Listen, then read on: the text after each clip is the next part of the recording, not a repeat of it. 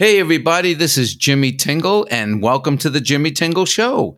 Today's guest is Al Franken. Now we originally recorded this interview in 2022 when Al was appearing at the Wilbur Theater in Boston in May of 2022. And we had a really fun conversation about Joe Biden, politics, his colleagues in the Senate, and how much he enjoys being back on stage in the role of comedian and political satirist. But please, ladies and gentlemen, do not go to the Wilbur Theater this Saturday night expecting to see the great Al Franken, because again, this interview was recorded in 2022 and the great Al Franken has left the building. However, he is here for your listening pleasure today, so please enjoy Al Franken on the Jimmy Tingle Show.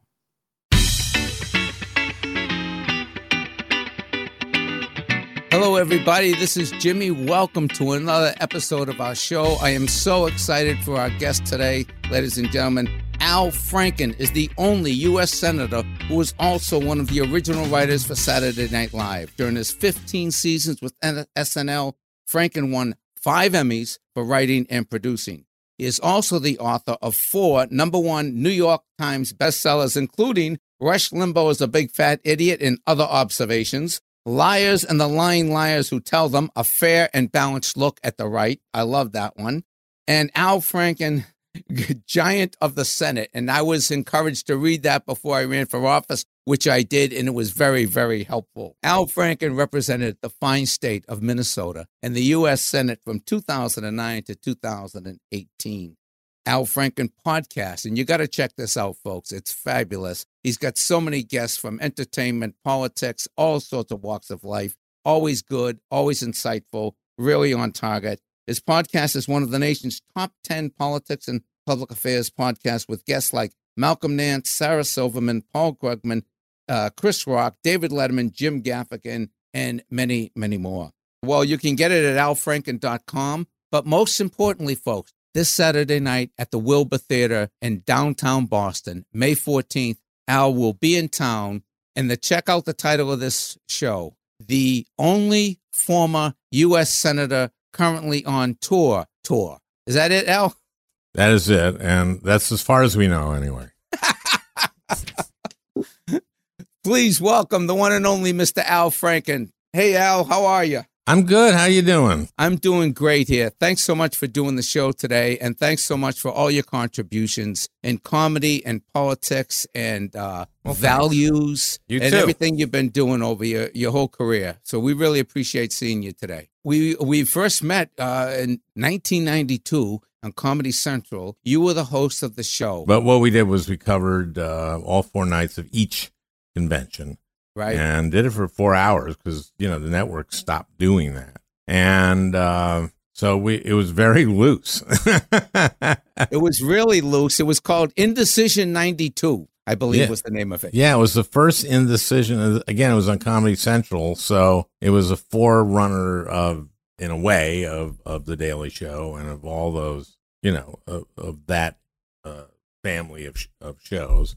It was before Bill did Politically Incorrect, and so that's proud of that. It was a lot of fun. That's the first time we met, and then we've met several times over the years at the New Hampshire primary, and you were actually in my film when we were at the Democratic Convention here in Boston in 2004. My film, Jimmy Tingle's American Dream. I interviewed you and Robert Reich. It was the day after Barack Obama's speech. I'll never forget it. I don't remember that. Yeah, I'll send you the film. Okay. No, that was stunning, and that everybody went, whoa, holy mackerel. Yes, and I remember because I didn't see it because I was doing the shows at the theater. We were doing a series of shows called the Unconventional Comedy Convention at my theater in Davis Square, Somerville. So every night we were performing, and I had Mort Saul in there, and Mark Maron, and Barry Crimmins, and just a touch Janine Garofalo. Wow. Some of your friends from wow. Air America. Sure. Jim Morris was there. It was a lot of fun. But anyway, every night during that convention, we were performing. So we heard rumblings about this guy, who made this killer speech there. And on camera, I'm saying, Al, what was the name of the person? And you were saying Barack Obama. with his name, Barack Obama. I know a lot of Americans are going like, that can't possibly be the name of a politician in America. And one other thing stands out, that one of the times we met was that we did a fundraiser at Stand Up New York, and it was the cast of Saturday Night Live at the time. Nora Dunn was there, A. Whitney Brown, and yourself. And we did this fundraiser, and I forget what it was for. But anyway, after it, you were so great. Unfortunately, it was for Pol Pot. And we just, every once in a while, you screw up. Yeah. If people need money, whatever walk of life, people need a helping hand. I learned that night to start vetting. Well, after the show, you were so gracious. I said, that was a blast doing it. And I go, I'd love to. I've never been over to Saturday Night Live. I'd love to come. You go, you want to come to the show? I said, I'd love to come to the show. And so I was so excited. I'm going, okay. I'll go, all right, Al, one more last thing. When is it? I go, Jim, it's Saturday Night Live. It's this Saturday night. So you always had that great sense of humor. So thanks again for being here. And I want to ask you something about coming to Boston, having spent some time at Harvard, having spent some time in Cambridge in the Boston area. You're coming to the WOMR Theater this Saturday night. Yeah. I'm going to be there. My wife's going to be there, and about 1,000 other people are. So we're excited to see you on Saturday night. But just tell me, coming back to Boston, what was your experience here when you were at Harvard? Well, I met my wife the first week of school. And that was, I went to a mixer in Copley Square. I saw her across the room, and she was gathering up some girls to leave. And so I liked the way she was taking charge, and I asked her to dance. And I got her a ginger ale, and I escorted her back to her dorm at Simmons. And we told that to my daughter when she was 6 years old. She wrote a thing in first grade, which was, they asked how your parents met, and she said, my dad asked my mom to dance, bought her a drink, and took her home. That was, but I had great roommates, and I had a great number of classmates who are still really good friends. And I enjoyed it a lot. I mean, I just probably could have worked harder and kind of regret that. But early on, I had gone there really to study physics and chemistry and stuff like that. In 1957, my parents sat me and my brother down. This is after Sputnik. Said, you boys are going to study math and science so we can beat the Soviets. And there was a lot of pressure to put on a 6-year-old. Wow. But we did that, and we were really both very good at it. My brother went to MIT. He was the first in our family to go to college, and he became a photographer. And I went to Harvard and became a comedian. But we beat the Soviets. So I focused a lot on doing comedy. And in my last year, Tom Davis, who remembered Franken and Davis. Yep. Tom lived with me in my dorm. Okay. And on weekends, we'd go down to the Improv. We'd drive down there. Leno did that too. And well, there were no clubs in Boston at that time. No, right? There weren't really. And so, yeah, we would do that. But I really enjoyed it, but I didn't get as much out of it as I probably could have in a lot of different ways, including exploring Boston, because I just spent a lot of time at school. Like, yeah, it was very centric to the college experience. But I go to Boston. My wife's family is from Portland, Maine, so I have a big New England kind of bent. And but I love Boston. I love the Wilbur. Yeah. What I love about the Wilbur, and you've played the Wilbur, haven't you? Yep. What I love about the Wilbur is the balconies are so steep. And so the audience is very close to everybody. And I love that place.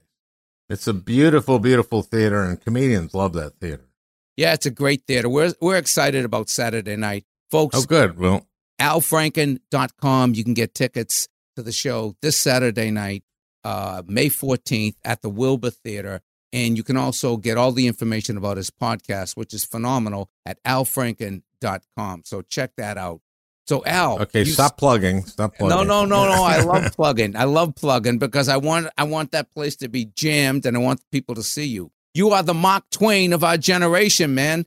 No, I'm not kidding. I don't know of any other people who have gone from, entertainment and written several books, New York Times bestsellers. They're all satire. They're all political. They make great points, but with humor, and then go on to actually turn your passion into legislation and actually run for office and accomplish what you were able to accomplish in the U.S. Senate. It's really a phenomenal story. So I just want people to see you here in Boston. This is stand-up, but there is a political dimension to it, of course, as you always have. But I do talk a lot about my time in the Senate. Oh, good. Yeah. There's a whole Ted Cruz section of the show. Oh, tell me about it. Well, I explain why I say I probably like Ted Cruz more than most of my colleagues like Ted Cruz, but I hate Ted Cruz. And I just tell some stories that just explain like who the hell. It's amazing who this guy is. Yeah, it's amazing. He's an amazing. There are different amazing figures in the Senate. We saw that during the Ketanji Jackson hearing of Hawley and Cotton, and I didn't think Lindsey was.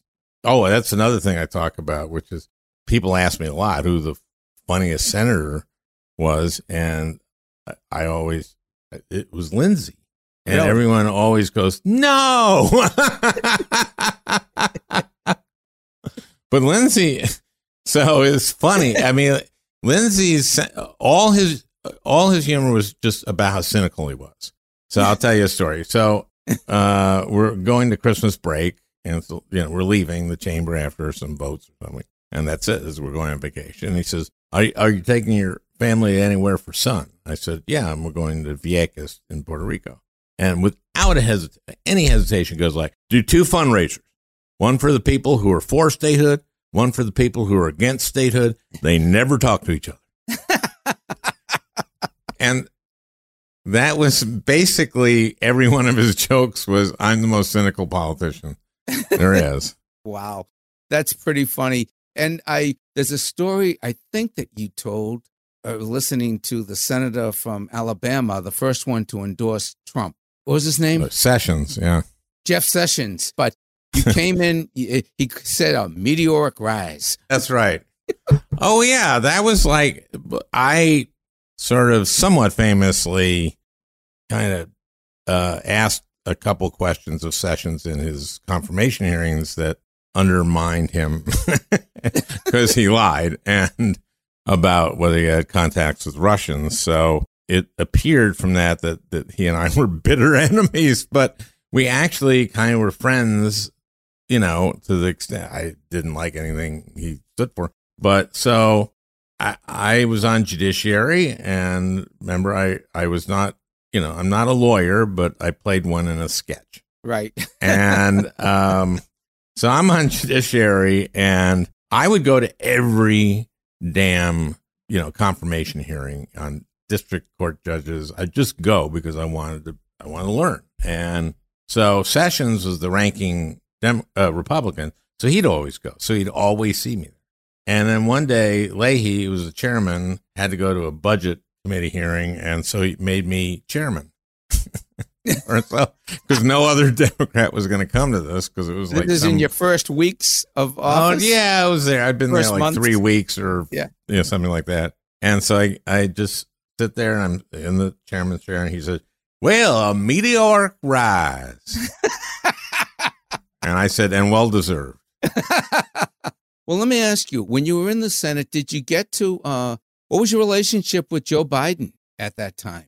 I know he was vice president at the time, but did you have a lot of interaction with him? What I had was very good. He paid attention. He had been chair of the Judiciary Committee, so he paid quite a bit of attention to high-profile hearings in Judiciary. And I was really good, if I do say so myself, in Judiciary. And part of it was, and I think this has to do with, a lot of people ask me about, what is it about Zelensky? Why is he so good? And I said, well, he was a comedian, and which means he was a performer, which means he knows how to perform. Like Reagan was an effective communicator. Exactly. And so there is something to having been a performer when you're asking questions. And so Joe is very complimentary of my work in judiciary and said so publicly a lot. And we went to a lot of different events. Now, Joe had this thing where he really did would talk too long very often. And I remember one event which was honoring Mondale, and of course Biden was vice president at this time, and Carter. It was this dinner. I remember the host of the dinner saying, "A successful dinner in Washington is when you get out at 9 p.m. That's a successful dinner." What happened was there was a dialogue that was moderated between Carter and Mondale that went along, but it was great. Okay, and then and then there were a lot of speakers. Senator from Minnesota, so I spoke, but I spoke very late. But Biden spoke and went on way too long. Did like 45 minutes. Wow. So we didn't get out of there till I started my speech well, look, the reason, the host said that a successful dinner in Washington is one where you get out at 9. It's almost 11. So that's not, the fact that we're getting out past 9 isn't Biden's fault. The fact that we're getting out past 11 is Biden's fault. Oh, that's great. Did he like it? Well, he was gone by then. I mean, okay. he would give the long speech and then leave. And that gives everybody else permission to laugh, doesn't it? Oh yeah, and I saw him at Mondale's memorial last week, 10 days ago, and we had a silent exchange. He was sitting about 15 feet from me, and when he was introduced, he saw me. But we're friends. Yeah, good. Well, tell me, what is your take on how the Biden administration is doing, and how do you think they're doing in terms of the domestic policies and also the foreign policies? Well, I think this is a long, complicated discussion, but just touch a few bases. The legislation they passed at the top of the administration, the reconciliation bill that they passed with 50 votes, which was a pretty huge package, I think was a good thing, and it kept people afloat. Yeah, at a time where they needed to be. It included the child tax credit, which it's a terrible shame that that's expired. And that brings us to the elements of Build Back Better. Now they tell you don't even mention Build Back Better because it has such a bad brand name. But the thing is, the elements of it were really good. And I have been saying on my podcast since last October that we should just have put those things out individually on the floor. Yeah. Because you're talking about universal pre-K. You're talking about helping to subsidize childcare, which every other civilized country does, and generously. In Europe, each child on average in a European country gets $14,000 subsidy for childcare. There's so much in this package. Also, just negotiating Medicare, being able to negotiate with pharmaceuticals. We pay about 2 to 3 times as much as every other country, European countries do for the same pharmaceuticals. These are pharmaceuticals that we develop, right? Many of them, and so there were so many elements of this, and instead the press, which tends to do horse race and inside baseball, would just be going is it, first it was $3 trillion, now is it 1.5, is it 1.75, what's Manchin doing, what's Sinema doing? And I'm not there. I don't want to be critical of anybody, but I don't understand how we didn't get these elements of them out there so people could see what they were, put them on the floor, let the Republicans vote them down, and let Americans go my God, these things make absolute perfect sense. Republicans want to raise taxes on rich people. Right. Maybe as much as Democrats do. If you're talking about their base resents the elites, and they are now a large majority of people are for tax increases on very upper income people, and of course the gaps in wealth and income in this country are a source of tremendous resentment that's felt by everybody, but especially by the Trump people. But don't get me started. No. That said, I think on Ukraine, I think Biden has been masterful. I think what he did early on, he made some decisions early on that were key. One of the things he did was release our intelligence, and which was that the Russians really were going to invade. And when even Zelensky thought they weren't going to invade. But by doing this, we were taking a risk because they could have been fooling us. But we were actually preparing for sanctions, which take a while to prepare. Yeah. And so we were able to trigger those. They weren't strong enough at the beginning, but you need your allies to do it, and they're ramping up. And it was very interesting. Yesterday was Victory Day on World War II for the Russians. And there was a lot of conjecture about what Putin's speech was going to be. Was he going to escalate? And he very notably said no. Right. He didn't say it. Yeah. Yeah. He basically said he doesn't want the Russian people to suffer. So I think he's, if we win here's a good way for us to win the midterms. Someone kills, and it won't be us, but someone kills Putin. I mean, that would be a good October surprise. Now, I don't want Putin mad at me, but right. I don't want him mad at me either. Yeah. Al, do you think there is any chance of getting any significant legislation passed before the midterms? To your point about breaking up Build Back Better to one or two or three things specifically? I actually think that what the discussions are that they've been having with Manchin suggest to me that he is for some kind of tax hike, and I'm for that. Again, I'm for that, and I think the American people are for that. I think that we can do that in reconciliation, I hope we can do something on climate. Great. Well, Al, that's very hopeful. I want to tell people that if you want even more hope, this Saturday night, May 14th, I'm in the hope business. No, I'm not. I'm in the laughs business. It's a funny show. How has it been traveling and performing? Do you like it? I love it. I love the experience. As you know, the best part is the part where you're actually on stage performing. Right. And there's so much to that that's great. And part of it is just the laughs. I mean, right? Yeah, absolutely. The reinforcement of your ideas. So there's that, and then there's just that's mainly what I love is, I don't love the travel, right? And okay. I'm working up a routine about hotel counterintuitive hotels, okay. where you go to the room and they have the music on and you don't know how to turn it off.